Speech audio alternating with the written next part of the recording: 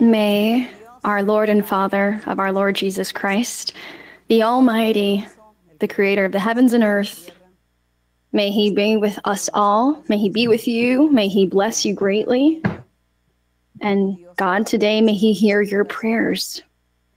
May God hear your petitions, desires. May He answer all of your pleas.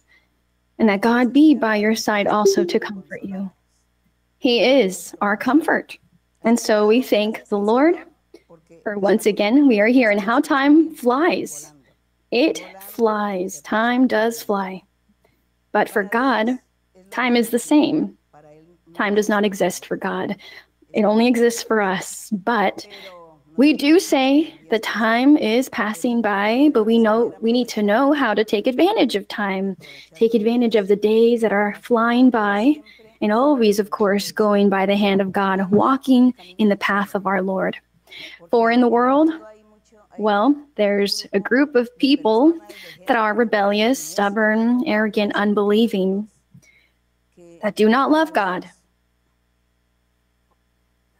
That group that follows the devil, they love the devil, they honor the devil, and they carry out the works of the devil, which is sin.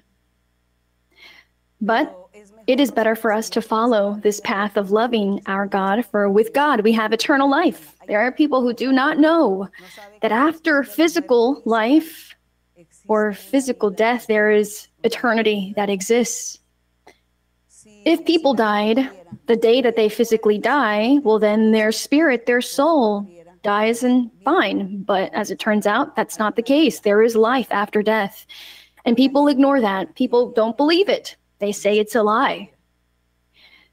We believe, for in the Bible, it has confirmed, and aside from that, it is the word of God. And before we sing the hymn to our God, we will be discussing, well, after we sing the hymn, we'll discuss it. We'll discuss what the word of God is, why God has convinced us He exists. For we have lived experiences with Him, and this is why we know He exists. And this is why we are preaching to you that He does exist. And as the brother Alvaro said, our Lord had given the order to go throughout all the world and preach this gospel to whoever believes and is baptized. But also after that it said, and who does believe, I will give signs to. Upon the sick they will lay on hands to heal. They will speak new tongues. They will work miracles. These are the signs to those who believe and then are baptized will be saved. And so it's not just believing, but doing many things that God wants us to do so that we can attain eternal life. And today we're also going to be discussing the Lord so that we can try and convince you, those who don't believe, those who are unbelieving, to show you God does exist. And we're going to sing a hymn to the Lord. The hymn that we sing here without any instrumentation, hymn 228, To Jesus Come, My Friend.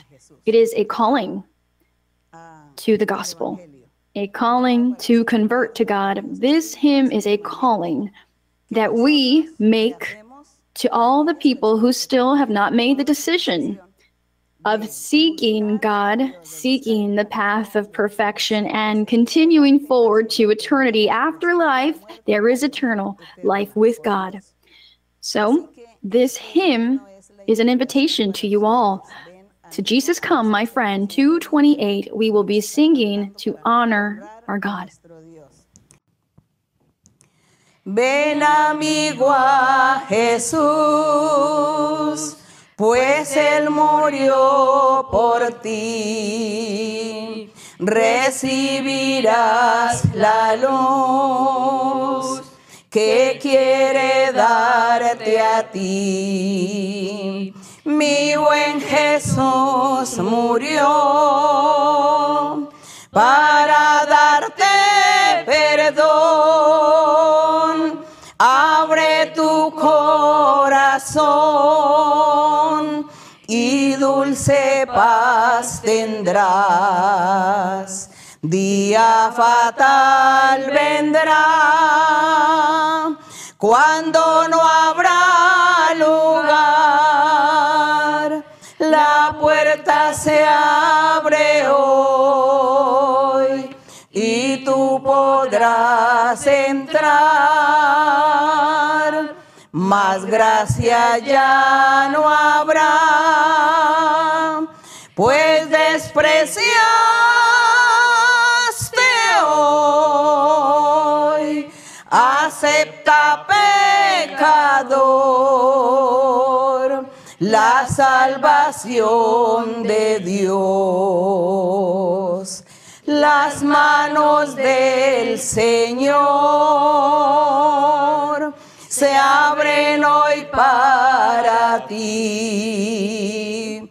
Ven y confía en Él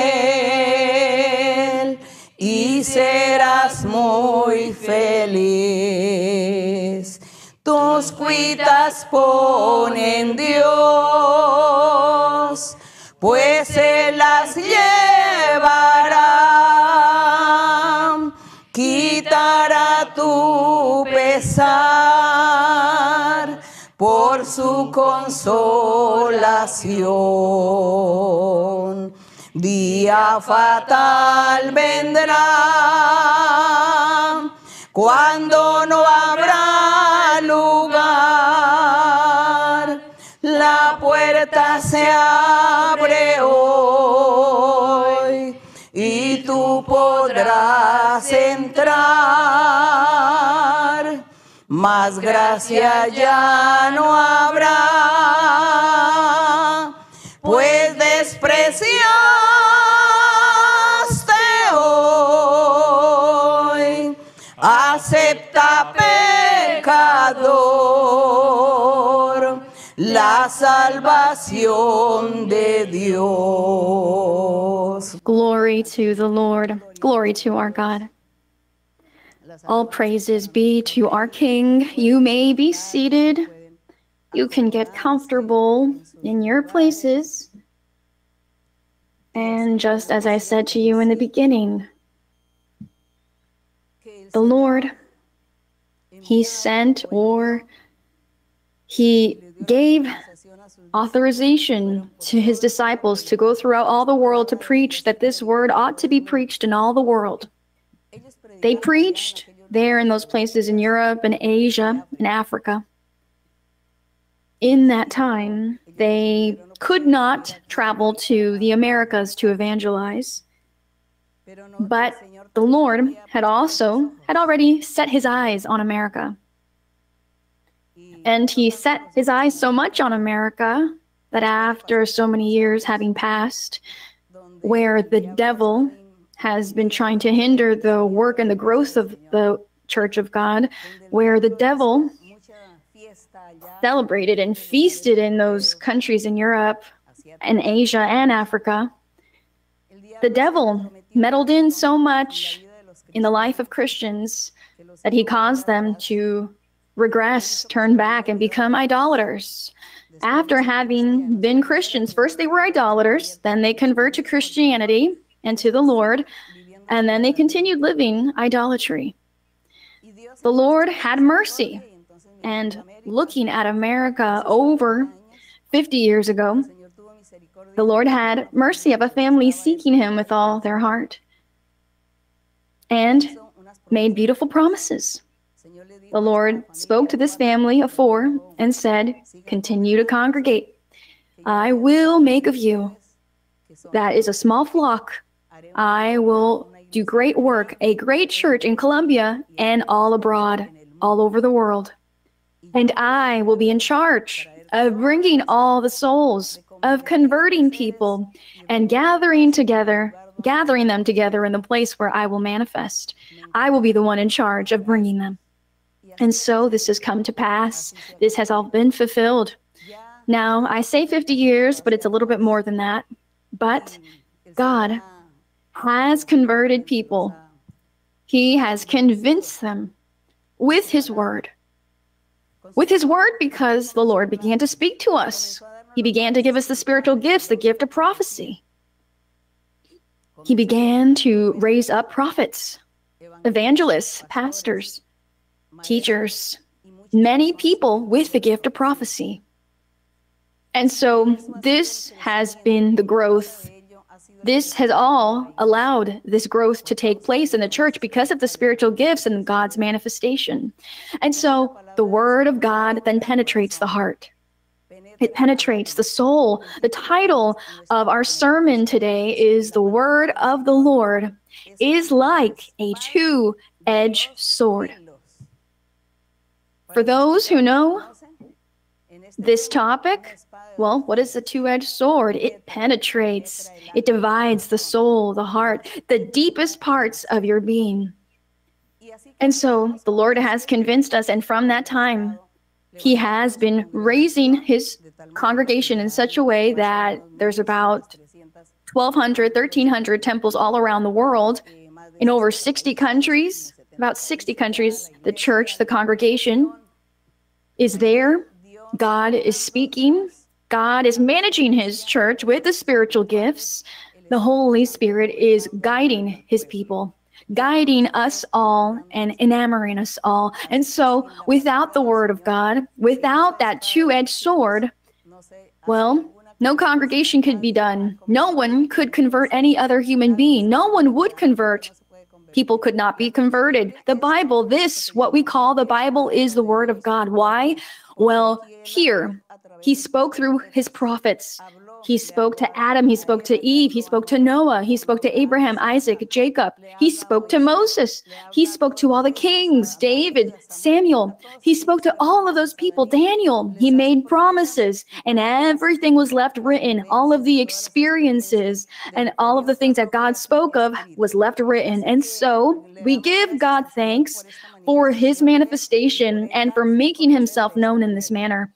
And today, the Lord might say to us as well to evangelize, and we must speak to the world. And what ease we do have to speak to the world through the internet. We thank the Lord for that as well, for all of this was all planned by Him. He said He was going to be increasing knowledge and technology and knowledge to man, and well, this has happened. And we thank the Lord, and this is why today our sermon, the Word of God, it is like a two-edged sword, and we're going to be reading some verses from the Bible and the way in which God speaks to the hearts of human beings and how a person converts to God. Now, in this moment, we have some rain, some storms outside, and we're waiting for God to help us so that the internet does not go out. And so we're hoping and waiting in our Lord. Very well. We're going to open our Bible in Ephesians 6. Ephesians 6, verse 17. Ephesians 6, 17. Which says, now this is advice the Apostle Paul gives to the church in Ephesus. And now in 17, he is telling them to take on the armor of God, that all men, women, believers in the gospel of our Lord Jesus Christ, who call themselves Christians, they have to have armor. They must be clothed with the whole armor of God. And it is in order to stand, to be strong and courageous against all of the wiles of the devil.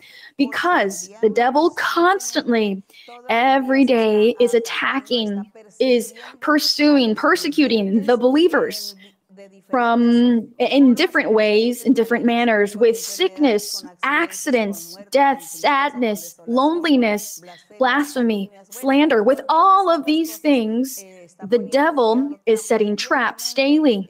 He is attacking. We say attacking in other languages. Maybe you won't be able to know or won't know how to interpret this word, but attacking does not necessarily mean with dynamite or bombs. No, attacking means challenging someone with harm.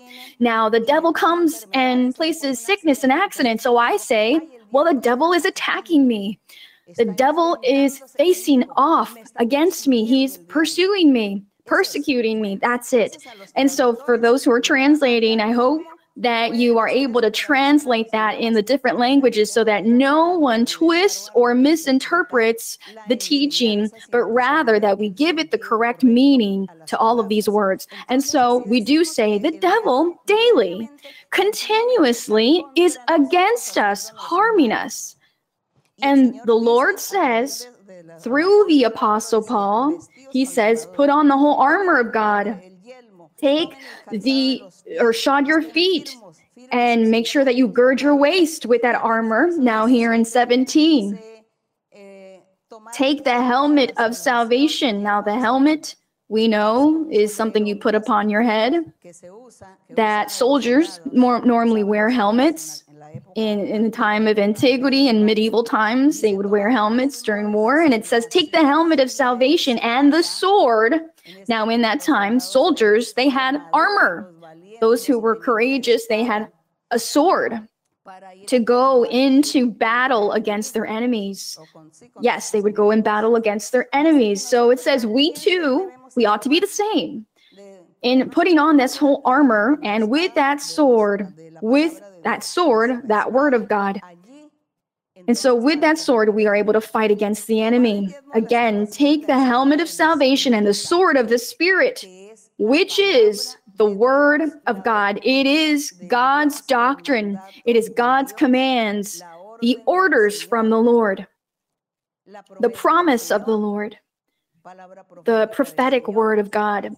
This is the two-edged sword, the word of God, which comes forth from the mouth of God, now be it here in the Bible written or through the gift of prophecy, through visions or dreams, revelations. God speaks, gives orders, makes promises. This is the word of God. And the word of God is compared to a two-edged sword. When God speaks, that is how it is. That is how it will be. It is fulfilled. Everything is done. Everything becomes a reality. And God allows a rebellious heart, a person that is unbelieving, does not believe in God, when they hear the word of God, they convert. They convert because the word of God is like a two-edged sword that has penetrated the heart, the being. And so that person begins to cry. They weep and say, God is here. God is speaking to me. And they weep because who allows them that feeling? God. And so this is the word of God, which is like a two-edged sword. And it's not just this written word, but also the word that is spoken from God, because God speaks today through the Holy Spirit, the gift of prophecy, the prophets. God uses their mouths to speak. The evangelists, the pastors, the teachers, they, taken up by the Spirit of God, God speaks through them. This is the word of God, the living word of God. This is what God, or what we call God speaking today. God manifests himself, and so his believers, they begin to lay on hands, and God begins to perform miracles and signs. And this is why we say God speaks today. This is God's word. It is the two-edged sword. It penetrates the heart and soul. It does, or God does his work. Now, 1 Corinthians. Now we go a little bit behind Ephesians, 1 Corinthians. It's about 2 books back from Ephesians. We have then Galatians and then Corinthians. We have Corinthians, 1 Corinthians 14, verse 24 and 25. The Apostle Paul here throughout the chapter, we have him here speaking about the gift of prophecy and speaking in angelical tongues, heavenly tongues. The apostle gives an explanation to the believers on how they ought to put their spiritual gifts to work within the congregation, within the church, so that there are no misunderstandings. Now here, in verse 24, the apostle is emphasizing concerning the word of God. Now he is teaching about the gift of prophecy. He is teaching that he would come to a place to speak, and he would be speaking with understanding for others to hear. Now, also, there were those who prophesied. Those who prophesy, it says that it's not they who are speaking, but it is the Holy Spirit speaking through the mouths of men and women who have that gift of prophecy. And this is why he says to them in verse 24. 23 says, therefore, if the whole church comes together in one place, meaning they come together and congregate, and all speak with tongues, and there come in those who are uninformed or unbelievers, will they not say that you are out of your mind? So it is better that if you gather together as a church and you congregate in this place, and it says, but if all prophesy, verse 24, if all prophesy and an unbeliever or an uninformed person comes in, he is convinced by all, he is convicted by all.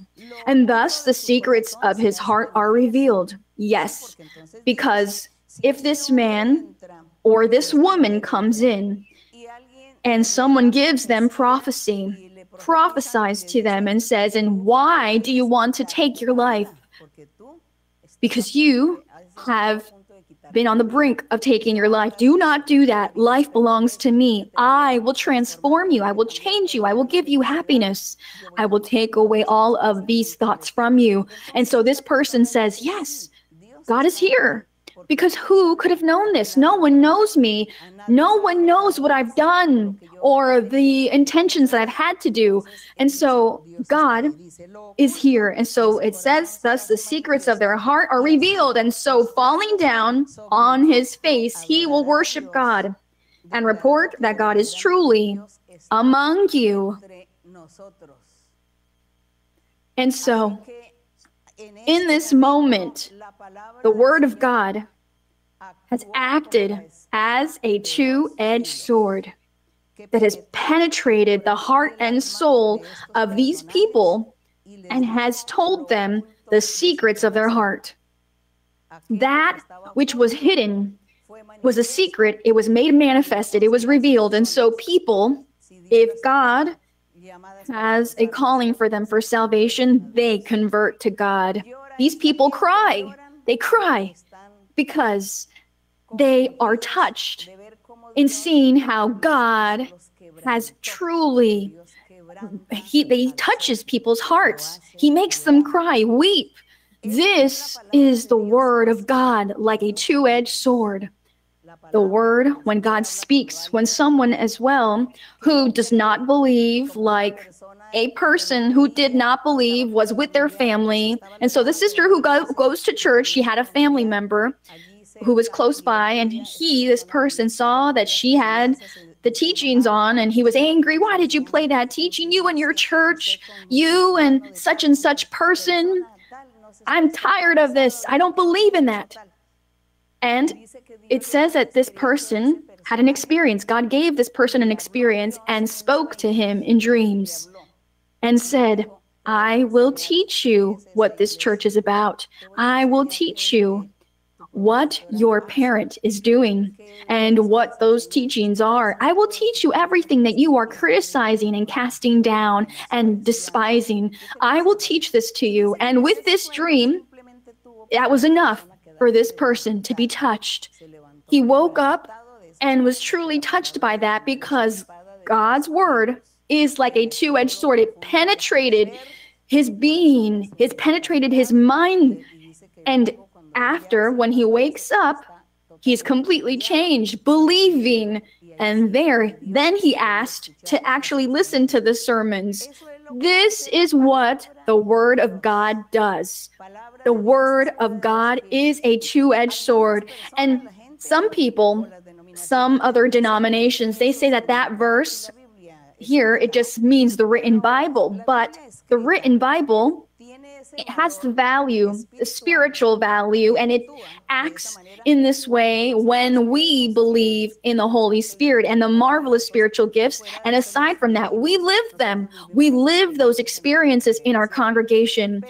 But if there is a group of people who do not believe that the Holy Spirit speaks, that the gift of prophecy does not exist, they don't think that God manifests himself, that was a lie only for the time of antiquity, and so they treat the Bible as a literal book.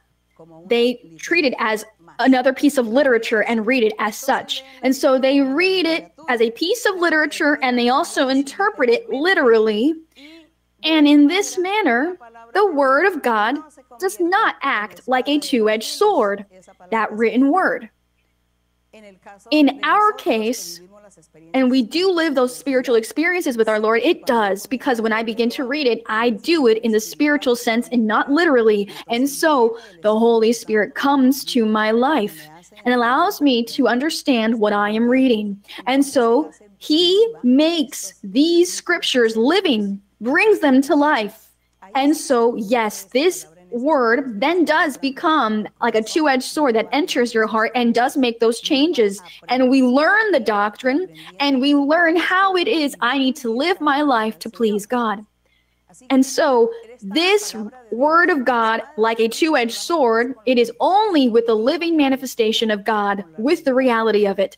It is not just a theory. God needs to manifest himself in your life. We're going to read now in Revelation 1:16. Revelation 1:16. Now, here in the revelation of the apostle John, when he was exiled on an island, in the island of Patmos in Greece, he was imprisoned, and God gave him visions, revelations, and this is the book, the Revelations. Now, God showed him many things of the things that were to occur in the future, in the life of the believers, and also in the life of the world, the life of human beings. Now, Revelation 1:16. Now, John, he saw this vision of the Son of Man. He saw our Lord Jesus Christ in this vision. Now, our Lord Jesus Christ in verse 11, he says, I am the Alpha and the Omega, the first and the last. And what you see, write in a book and send it to the 7 churches which are in Asia, to Ephesus, to Smyrna, Pergamos, to Thyatira, to Sardis, to Philadelphia, and to Laodicea. And so then he ordered him this, and he began to give him visions. He saw the Lord in 14. His head and hair were white like wool, as white as snow, and his eyes like a flame of fire. His feet, it says here, they were like fine brass, as if refined in a furnace. That was the very grandiose, great way in which the Lord saw, or which John saw the Lord. Now it says, he had in his right hand 7 stars. Out of his mouth went a sharp, 2-edged sword. It says here again, from his mouth, the mouth of the Lord, the mouth of our Lord Jesus Christ, of the Son of Man, the Messiah, the Savior, who had been sent by God, all of the names that the Lord had. Out of his mouth went a sharp 2-edged sword. Now, we've already said this sharp 2-edged sword is the word of God. And his countenance was like the sun shining in its strength. So this word that comes from the mouth of the Lord, it was a sharp 2-edged sword. When his word comes out, it does not return to him void, but it does God's will. Now, if God opens his mouth to speak to a person and gives them blessings, offers them blessings, makes a promise of blessings and triumph and victory, let us assume this person is living difficulties. They're being threatened to be killed and to be kidnapped and take their life. And this person prays to God, please, and asks the Lord to protect him. And the Lord answers and says, do not worry. I will protect your life. I will not allow anyone to harm you physically. No one will kidnap you. No one will take your life. I will protect you. This is the word of God that comes as a sharp 2-edged sword, and it penetrates the being, because this person is comforted. This person believes and trusts in God. And so this occurs, for the word of God is this. It is a 2-edged sword. It does its work. It acts, and it does the work for good or for bad. Now, if the Lord is angry with a certain group of people, if the Lord is upset with people because they are sinning and they do not want to turn away from the evil that they're doing, but they do perverse things, the Lord will then open his mouth and say, I will punish them and I will cast them away from my presence. I will not listen to their prayers. They will be cast out. This word of God is a two-edged sword that penetrates, and it fulfills the will of God. The will of God is done, and this is why his word is then compared to a two-edged sword, which it breaks bones, it breaks everything, it penetrates and does the work, it carries out the miracle, it gives a blessing, or also the punishment comes upon those who are disobedient. Now, in the time of antiquity, the word of God was spoken through the mouth of Moses, and he said if the people did not keep the commandments, that the time would come in which the Lord would be sending pestilence, sickness, and people would be becoming insane. They would be having disturbances spiritually. The enemy would come against the people and all would be tormented. Now, the word of God, that two-edged sword, it penetrated so much that all of that has come to pass throughout time, throughout all the different eras in mankind, because mankind, humanity, has forgotten God. They have turned away from him. So those words, those curses of punishment that God had spoken of with his mouth, with his two-edged sword, which is his word that has come from his mouth, all of that has come to pass. And this is why today we are suffering the consequences worldwide of many things, sicknesses and situations and of great needs. People are suffering because of the sin of those people that were stubborn.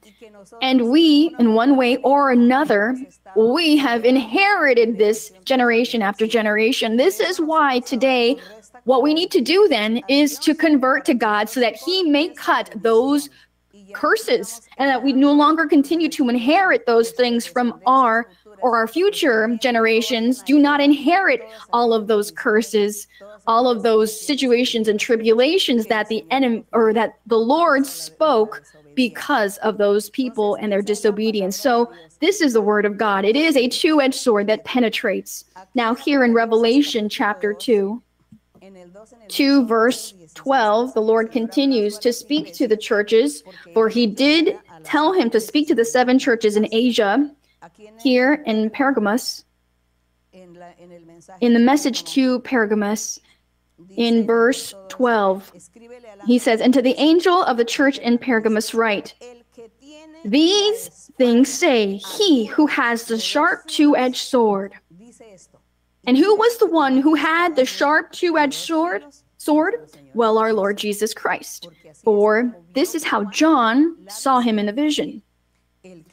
It says, these things says he who has the sharp two-edged sword. I know your works and where you dwell, where Satan's throne is. It is that place where Satan's throne is, because the people, they there are doing so much sin that the throne of Satan is there. And you are there in the middle of all of these people, these evil people and sinners. And it says, and you hold fast to my name and did not deny my faith. So this is the Lord saying, I'm going to reward you because you are there in the midst of fire. But this is the word of God. This word, this sharp two-edged sword is speaking, saying to this preacher, this pastor of Pergamos, telling him not to worry, that although he was in the midst of danger, God was with him and would bless him, deliver him, and would be rewarding him. Blessed is the name of the Lord. This is the word of God. The word of God is like a sharp two-edged sword. Blessed is the name of the Lord. Revelation 19. Revelation 19, verse 11. Now the vision, now John here, in all of Revelation, it shares all of the visions, revelations, and all the things God showed him that would be happening. Some things he would explain, others were left as a mystery. But some of these things John did understand. Now here in verse 11, it says that he saw, now John is saying, I saw heaven opened. Now I saw heaven opened, and behold, a white horse. And he who sat on him was called Faithful and True. Now this person, faithful and true, is Jesus Christ. And he who sat on him was called Faithful and True, and in righteousness he judges and makes war. His eyes were like a flame of fire, and on his head were many crowns. He had a name written that no one knew except himself.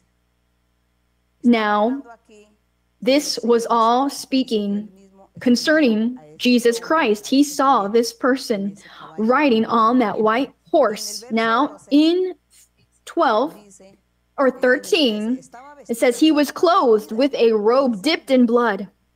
Of course, well, the clothing dipped, or the robe that was dipped in blood, is what he experienced on the cross of Calvary. And it says, in his name is called the Word of God. And the armies in heaven, clothed in fine linen, white and clean, followed him on white horses. Now out of his mouth goes a sharp sword. Out of his mouth goes a sharp sword, that with it he should strike the nations, just as I said before.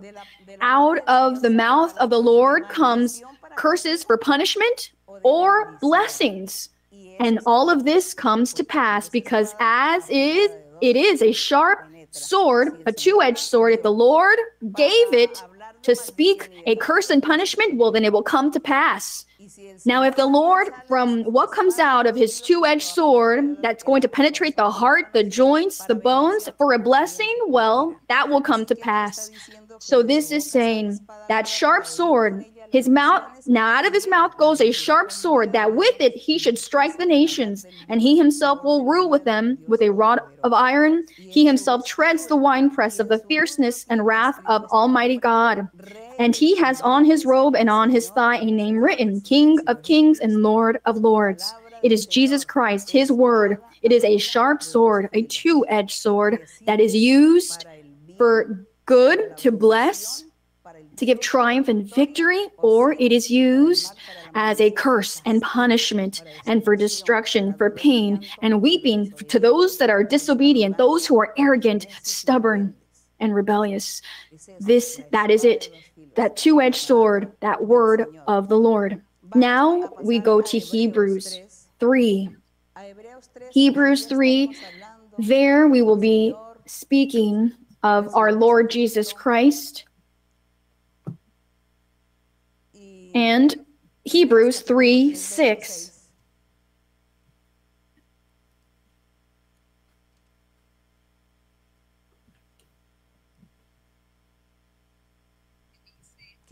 Which says, now the Apostle Paul is saying that Jesus Christ, our Lord Jesus Christ, being greater to Moses, that if God gave Moses a faithful word, now he was a great prophet.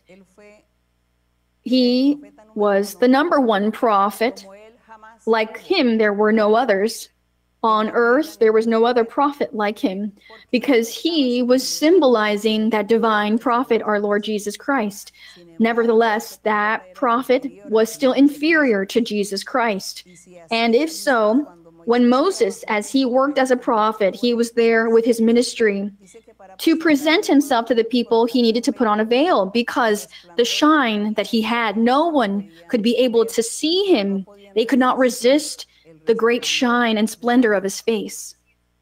If God did that with Moses, now he being inferior to Jesus Christ, imagine Jesus Christ as a prophet, as the Savior, as that king, as that high priest, who we have. He carries out all of those functions. Imagine the face of the Lord. Imagine that. Could we be worthy of seeing the face of the Lord? I think not. And so the Lord also probably would need to wear many veils so that we are able to look upon him and resist his presence. Now here, he being greater, verse 1, let's read from verse 1 to 19 very quickly. Now, therefore, holy brethren, partakers of the heavenly calling. So partakers, you are all partakers of the heavenly calling. And what is that heavenly calling? Well, the preaching of the gospel, the conversion to the gospel of Jesus Christ. This is the heavenly calling. Now consider the apostle and high priest of our confession, Christ Jesus. So consider this. Let us consider it. This high priest, this great apostle, Jesus Christ, who was faithful, it says, who was faithful to him, Father, our God, who appointed him, as Moses also was faithful in all his house. Verse 3, for this one has been counted worthy of more glory than Moses, inasmuch as he who built the house has more honor than the house. Meaning, our Lord Jesus Christ had greater honor. It was superior to Moses. And Moses, he was faithful in all of his house, meaning he was faithful in all of the orders and commandments that God had given him. He executed it all, and he taught the people. That was the house of God. All of the commandments, all of the orders, precepts, statutes, testimonies, all of that is what made up the house of God. For he was there in that holiest of all place, speaking to the Lord. And so Moses was faithful to that house, to the Lord's house. Now, with greater reason, our Lord Jesus Christ being greater than Moses, having more glory, and from his mouth that sharp two-edged sword comes from, with greater reason, of course, he is higher above that house, which is the church, also made up of men and women with hearts that have been converted to God, men and women who do and keep all of the commandments, all of the orders of our Lord. Now, verse 4, for every house is built by someone. Right, so a house, any given construction, is built by someone, but he who built all things is God.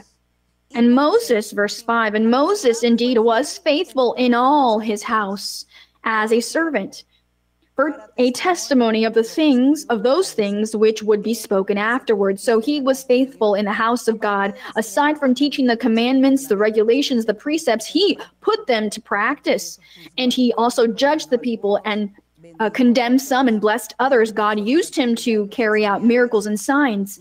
God used his time, his era, so that it would be a shadow of the things to come in the future, that it would be a shadow of all of the things that were going to come later on with our Lord Jesus Christ and his true house, the church, the tabernacle of God, made up of men and women who have converted to God. And so it says, verse 6, but Christ as a son over his own house, whose house we are. It says, whose house we are, men and women who have converted to God and are keeping the commandments of God. It says, whose house we are if we hold fast the confidence and the rejoicing of the hope firm to the end. Therefore, as the Holy Spirit says, today if you will hear his voice, now hear, the mouth of God is speaking. That two-edged sword, verse 8, do not harden your hearts. This is the word of God speaking. The Lord, in his mouth, he has a two-edged sword. This is how John saw him. And that two-edged sword he used to speak. It says, do not harden your hearts. So he is giving an order. Do not harden your hearts as in the rebellion, meaning back in the wilderness when their fathers, it says here, in the day of trial, in the wilderness, where your fathers tested me and tried me. Now, how did they test and try the Lord? Well, they demanded Moses, and they said that they needed to eat meat, that they needed water, that they needed food. that it was better to return back to Egypt because there they had great amounts of food, and that they in the wilderness were dying of hunger. Is this why Moses had brought them out to the wilderness, to die of hunger? They did not observe or actually care about the miracles and signs that the Lord had already performed. So this is why the Lord spoke his sword speaking, his mouth speaking these words and saying, for 40 years they saw the works of our God, and they were ungrateful, and they began to reproach Moses. Now it says, because of this, in verse 10, because of all of that, therefore I was angry with that generation and said, they always go astray in their heart, and they have not known my ways. So I swore in my wrath, they shall not enter my rest. There the word of God as a two-edged sword, speaking, saying that that generation, the people of Israel who had left Egypt through the hand of Moses, and they were there dwelling in the wilderness, they would not enter the rest of the Lord. They would not rejoice in God's blessings and the presence of God because they were stubborn and rebellious and unbelieving. So, the word of the Lord is like a sharp two-edged sword. This came to pass, and so it all occurred, because they were cast away from the presence of God. Verse 12, beware, brethren, lest there be in any of you an evil heart of unbelief in departing from the living God. Now here, this is saying that among the brothers and sisters, the believers in Jesus Christ, now we are speaking not of those in that time, but of the people today. We're going to include ourselves as well in this. It says, the apostle is saying, beware, brethren, lest there be in any of you an evil heart of unbelief in departing from the living God. Now this is what we have seen in many people. I have seen in many people that while being in church and being in church for a certain amount of time, certain amount of years, they have turned back. They have turned back to sin. They have turned back to idolatry. They have turned back to carry out evil things. They have thrown away the word of God. They have thrown away and despised the word of God, which is a sharp two-edged sword. When God made them promises, and God said that he was going to bless them, but no, they did not believe, but they turned back to continue sinning, to continue in the same things that they lived in the past as in the beginning. And so there are also others, some who are still congregating, but they are sinning. They are living in sin. For example, there are some who are still practicing witchcraft and sorcery, and they have been in the church for years. 5, 6, 15 years in church and still practicing witchcraft and sorcery. Because of course, they say, well, this is the fountain of their sustenance because they're not able to work in any other field. They don't want to do any other thing because they could. But what happens? Well, they have not truly wanted to repent. They have not wanted to repent. What are they waiting for? What are these people waiting for? What are they waiting for? These people who are sinning? Well, they are within the church. They come, they participate. They come and receive prophecy. They receive laying on of hands. They come pretending, and they continue to live in adultery. They continue to live in fornication. They continue to con and deceive people and loaning money with very high interest rates. And so this is a person who is using others, deceiving people with business, lying to people, speaking lies, and they're in church. And that word of God, that two-edged sword that came to penetrate, well, it will penetrate. Know this, but it will be a punishment, and the punishment will be harsh. And woe to those who practice witchcraft and sorcery. Be careful, beware, turn away, repent. Many people, They tell me, they have written to me, people who are in our church, and they say to me, well, what do you think about this, sister? Here in my home, I have my family with me, and we go to church. When the congregation was open, we would go and we would seek the Lord. And now here, everyone wants to celebrate Halloween now.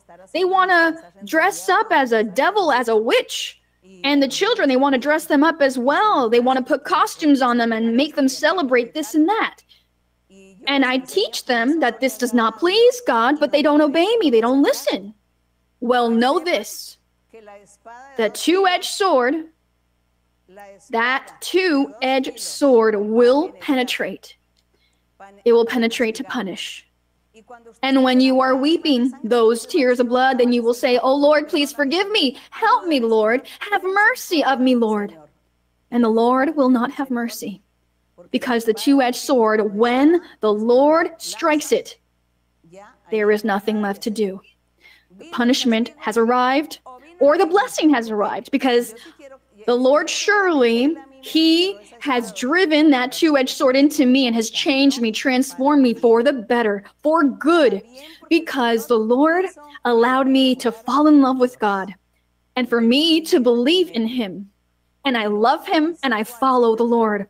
And so that two-edged sword has executed its beneficial effect in my life because He's transformed me. And this is what we want, that two-edged sword to come to our heart, to come to our soul, but for good, not for punishment. Be careful. Beware. Beware to those who are continuing to sin. And it's those who are here in verse 12. Beware, brethren, lest there be in any of you an evil heart of unbelief in departing from the living God.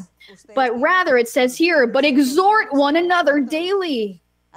So you must all admonish one another, correct one another. You should not permit and tolerate evil and sin. People also who share with me that their parents are at home, they all live together as a family, and the father of the home is practicing witchcraft and sorcery and is cursing others. And he demands them as children that they need to watch for him. And so the person writes to me who goes to our church and says, what do I do? My father is evil, doing all of this witchcraft and sorcery. He is perverse in this. And I'd like to leave, but also there's this teaching that we must honor mother and father. And so you have not understood the teaching then. I'm going to kind of get out of the topic a bit, stray from the topic. You have not understood the teaching. Remember, Jesus Christ said you must honor mother and father.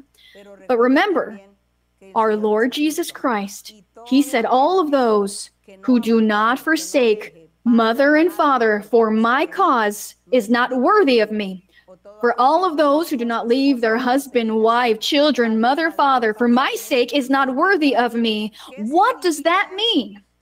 It means that husband did not allow the wife to seek God, or that wife did not allow the husband to seek God, so they became enemies.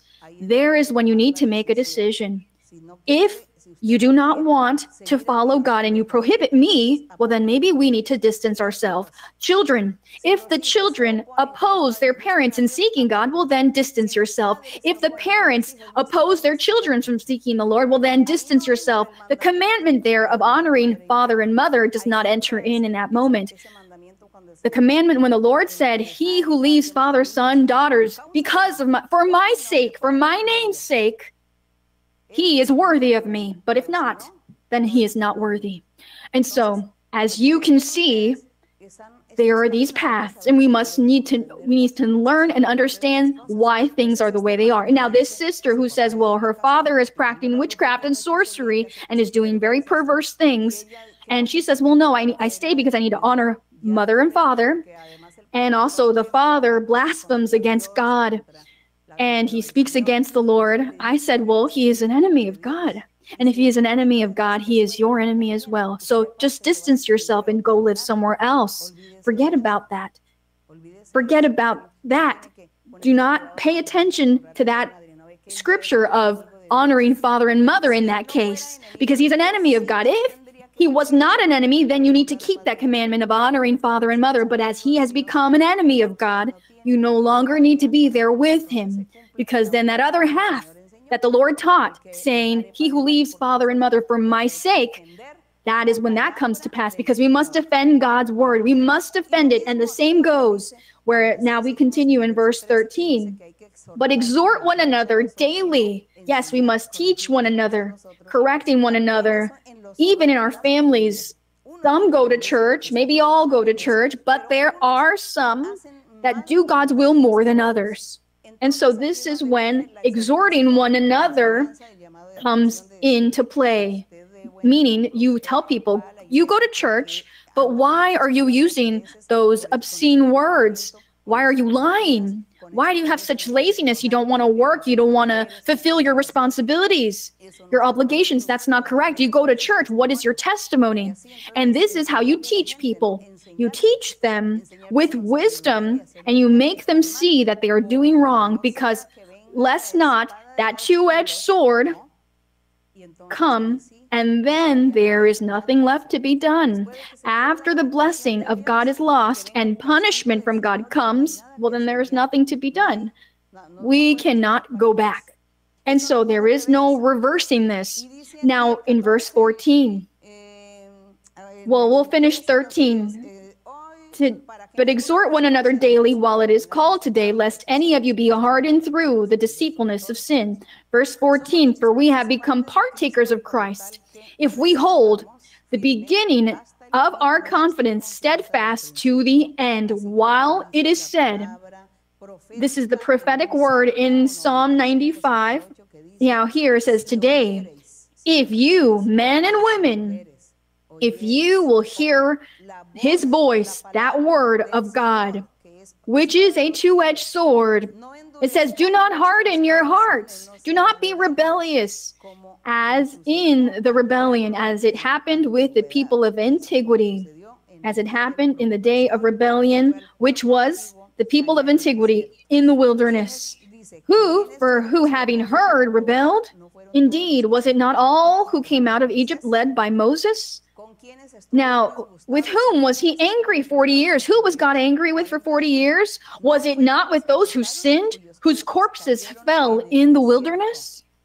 And to whom did he swear that they would not enter his rest? Who did he swear with his sharp two-edged sword that they would not enter his rest? It says, but to those who did not obey, they were those who he swore would not enter his rest. Now we see that they could not enter because of their disobedience, their unbelief. It says that they could not enter because of unbelief. Now in 4, therefore, since a promise remains of entering his rest, let us fear, lest any of you, now the apostle was saying, those, you who still hold the word of God, the commandments of God, those who have not failed him, he tells them, therefore, let us fear, lest any of you seem to have come short of that promise, meaning all of us who are trusting Him, we're walking toward eternal life, lest some of you fall short of it. For indeed the gospel was preached to us as well as to them. But the word which they heard did not profit them, not being mixed with faith in those who heard it. So they heard, but they had no faith. And so it came in one ear and out the other, the word of God. For we who have believed do enter that rest. So those who have believed in the gospel of Jesus Christ, those who have believed and heard that sword, we've heard the mouth that spoke, and it is a two-edged sword and has been penetrating our heart, our soul. Those who have believed, we do enter that rest. As the Lord said in his prophecy through David in a psalm, he said, so I swore in my wrath, they shall not enter my rest. And that was concerning those who were disobedient. Because those who have believed, they will retain that word, that promise, and we will enter the rest of the Lord. We are in the Lord's rest, but we cannot lose it, but rather continue until the day of our death. It says, although the works were finished from the foundation of the world. Now, the works of our Lord Jesus Christ, everything was finished before the foundation of the world. Verse 4, for he has spoken in a certain place of the seventh day in this way, and God rested on the seventh day from all his works. And again, in this place, they shall not enter my rest. Now that was God's word to the disobedient, to the unbelieving. And in the time of antiquity, to those who had received that promise, they lost the blessing. Now, today, in the gospel of Jesus Christ, he is making this calling to abide in his rest, to not going back and turning away. But if we are in the church and we say we believe in the Lord, that we are Christians, well, then we need to turn away from all sin and not living in sin, because the Lord, with the two-edged sword of his mouth, he will punish harshly those who are hypocrites, those who are pretending and serving as a stumbling stone in the lives of other people, of other believers. Now in verse 6, since therefore it remains that some must enter it, meaning that rest, that some still need to convert, and those to whom it was first preached did not enter because of disobedience. Again, he designates a certain day, saying in David, today, after such a long time, as it has been said, now here today, if you will hear his voice, do not harden your hearts. Now, this was saying that if in that time the Lord removed the rest and punished those who were disobedient, now through David, once again, he makes a promise, that marvelous promise for the future, for those who would convert to the gospel of the Lord. For them, this is their prophecy. It is for us. This prophecy that is in Psalm 95 from verse 7 to 8. Today, if you will hear his voice, today, meaning in the gospel of Jesus Christ, that is what today means. The gospel of Jesus. Today does not mean the law of Moses, because yesterday was the law of Moses, and all lost that divine grace. They lost the rest. They lost God's blessing. They lost the fellowship with God. They lost it all.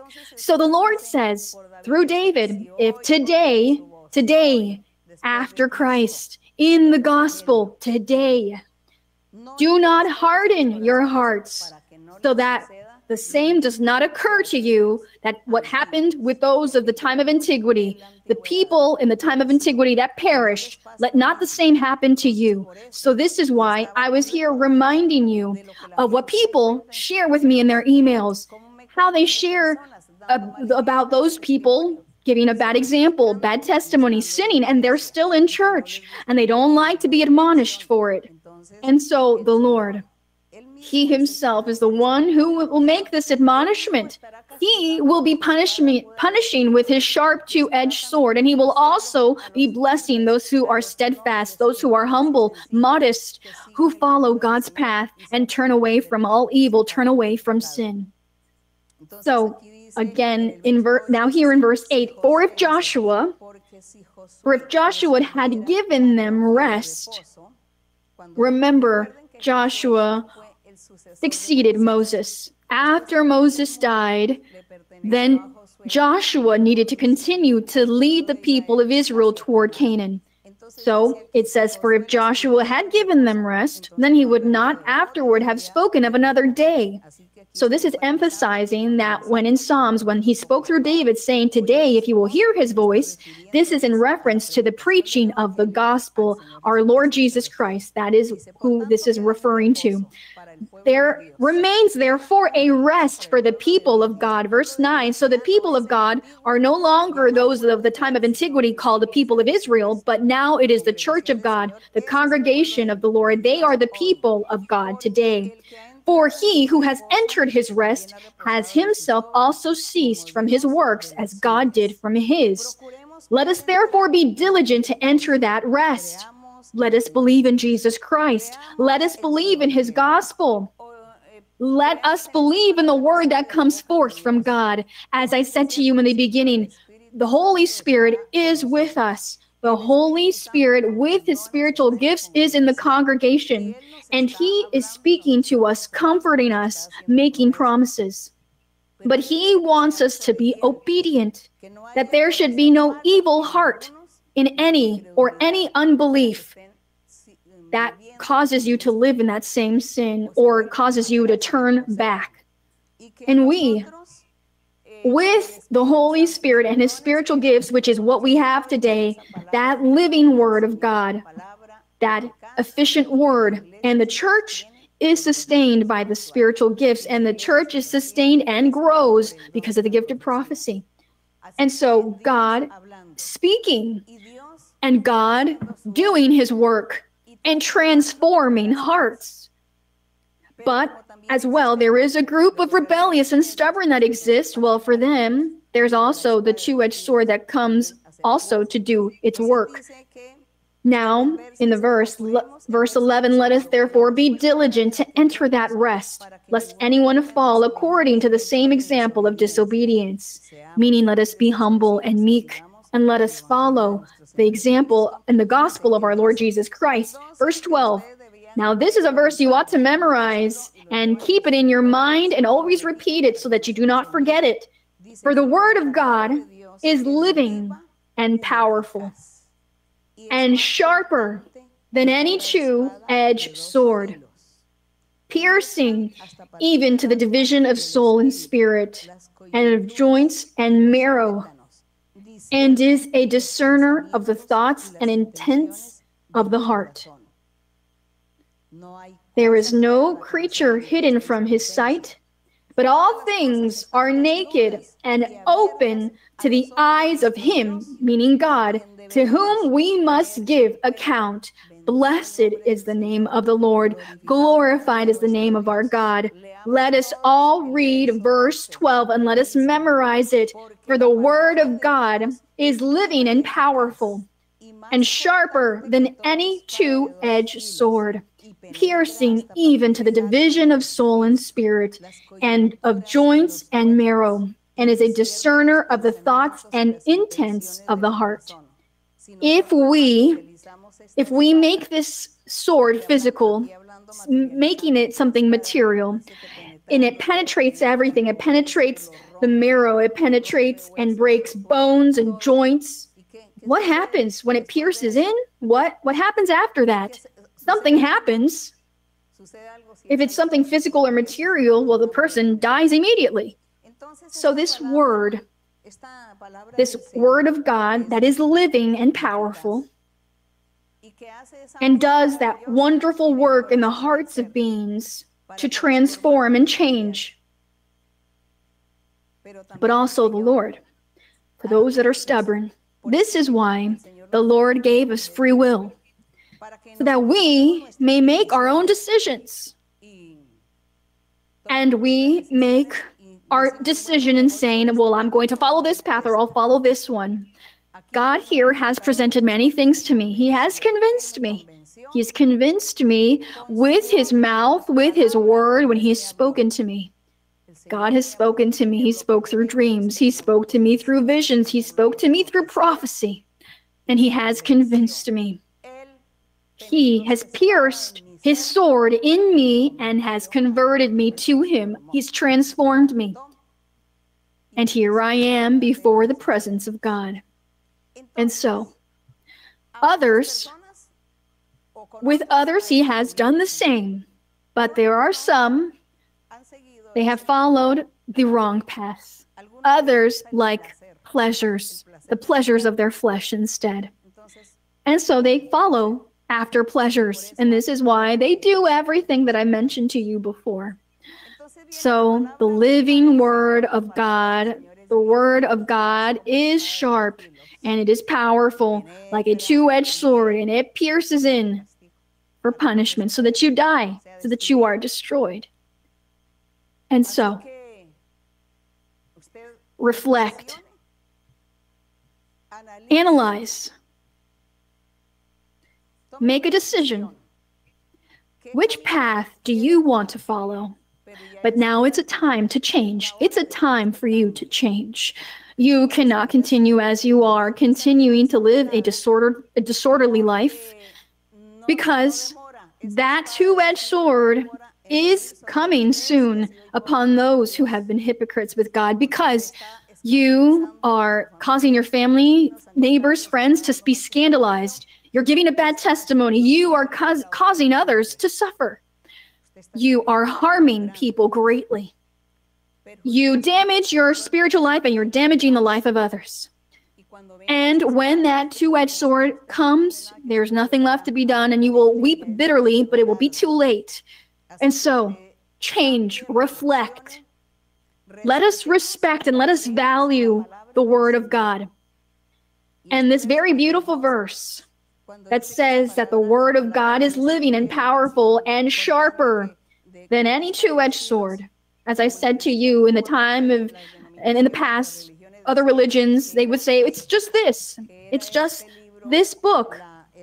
This verse that is written here, that the Word of God is living and powerful and sharper than a two-edged sword. It's just this written word. But no, brothers and sisters, it is in part. If the Son of God reads it in spirit, well then, yes, it does in a certain way, becomes that two-edged sword. But no, everyone that does read it, reads it literally, then it just becomes to be a regular book. To all those who read it literally without the Spirit of God. Why? Because, like others, many have not believed in the Spirit of God and the spiritual gifts. They have not believed God speaks because they think God created the universe. But is he not capable of speaking then? According to the unbelievers, God does not speak. That was only in the time of antiquity when he spoke. God has now become mute. God is the same yesterday and always. He is the same. He does not change. He speaks. He speaks to people. And so to the unbelieving, well, for the unbelieving, how can they have a two-edged sword when they read the Bible, but there's never a change in their life? They don't know the doctrine or understand it because the Spirit of God is not there teaching them, because you need God, the living God, to truly be with us, teaching us, enlightening us, teaching us the doctrine, the Holy Spirit there, the spiritual gifts there. And when the Lord speaks to a person through prophecy or through a prophet, and he speaks to them, he touches the deepest parts of them, and that person cries. They cry. Just like there are many testimonies.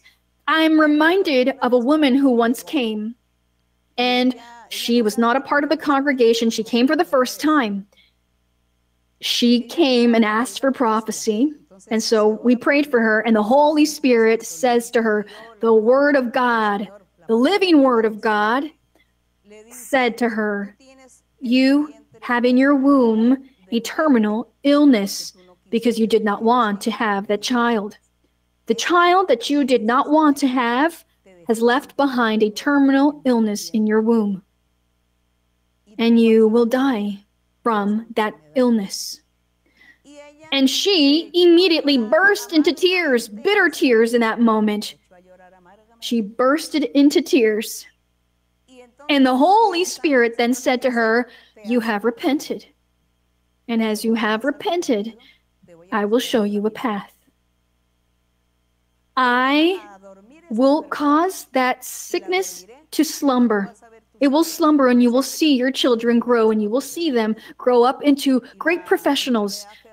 That sickness will be slumbered until a certain time. It will be dormant for a certain time. And well, she shared that she had uterine cancer in her womb, in her uterus, and she had severe pain all of the time. She had to be on medication because of the severe pain. And in the moment that God spoke to her, the Word of God, as that sharp two-edged sword that pierced her conscience, she began to weep bitterly, repenting because she had had an abortion. She admitted she had an abortion on purpose. Now, God punished her because she ended up having uterine cancer, and she didn't know it. And so she bitterly cried, and God gave her a chance. Starting from that day, no longer did she have any pain, and that sickness was dormant for about 20 years or such. Later on, after those 20 years, that's when once again, that sickness awoke, And 3 months later, she died. But the word of God came to pass because it is a two-edged sword that pierces. That is the living word of God. And I invite you all that when the churches reopen and we're praying to God that he allows us to, at least to open maybe 3 days a week, we're taking a look at this as an option. We're praying to God. And so you go to church and you go to the congregation, praise God, glorify God, love him, and hear that two-edged sword, the mouth of the Lord. But it's a blessing. It will be a blessing so that this two-edged sword transforms you and takes away all sinning tendencies and takes away all evil desires, all of those things that you do that are unlawful. God will take that away because that is what that two-edged sword does. Glorified and praised is the name of our Lord. We're going to be praising the Lord, exalting his name. O holy, almighty Father, blessed Lord, thank you, Holy Father, because your word is that two-edged sword. It pierces the soul and heart, the conscience. It pierces all of our being. And you, Lord, when you speak, everything that you say is fulfilled. Be it to receive blessings or punishment. That is how your word is, Father. It never comes back void. Your word is not void, but first it does what it is that you please it to do, because that is your word. It is like that sharp two-edged sword. Thank you, my heavenly Father. Thank you, because we have understood, we have comprehended your ways, and we are marveled, and we are joyful in walking in this path. We are happy. We are happy to have this privilege that you have found us.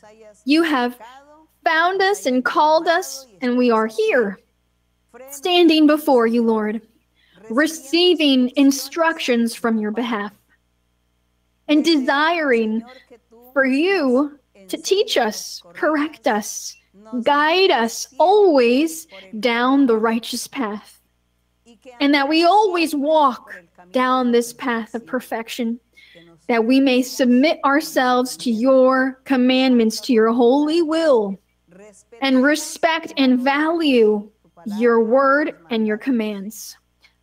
Holy Father, help us to live in holiness, for we want to enjoy, starting now, your presence, to enjoy this heaven, that eternity full of happiness with your presence.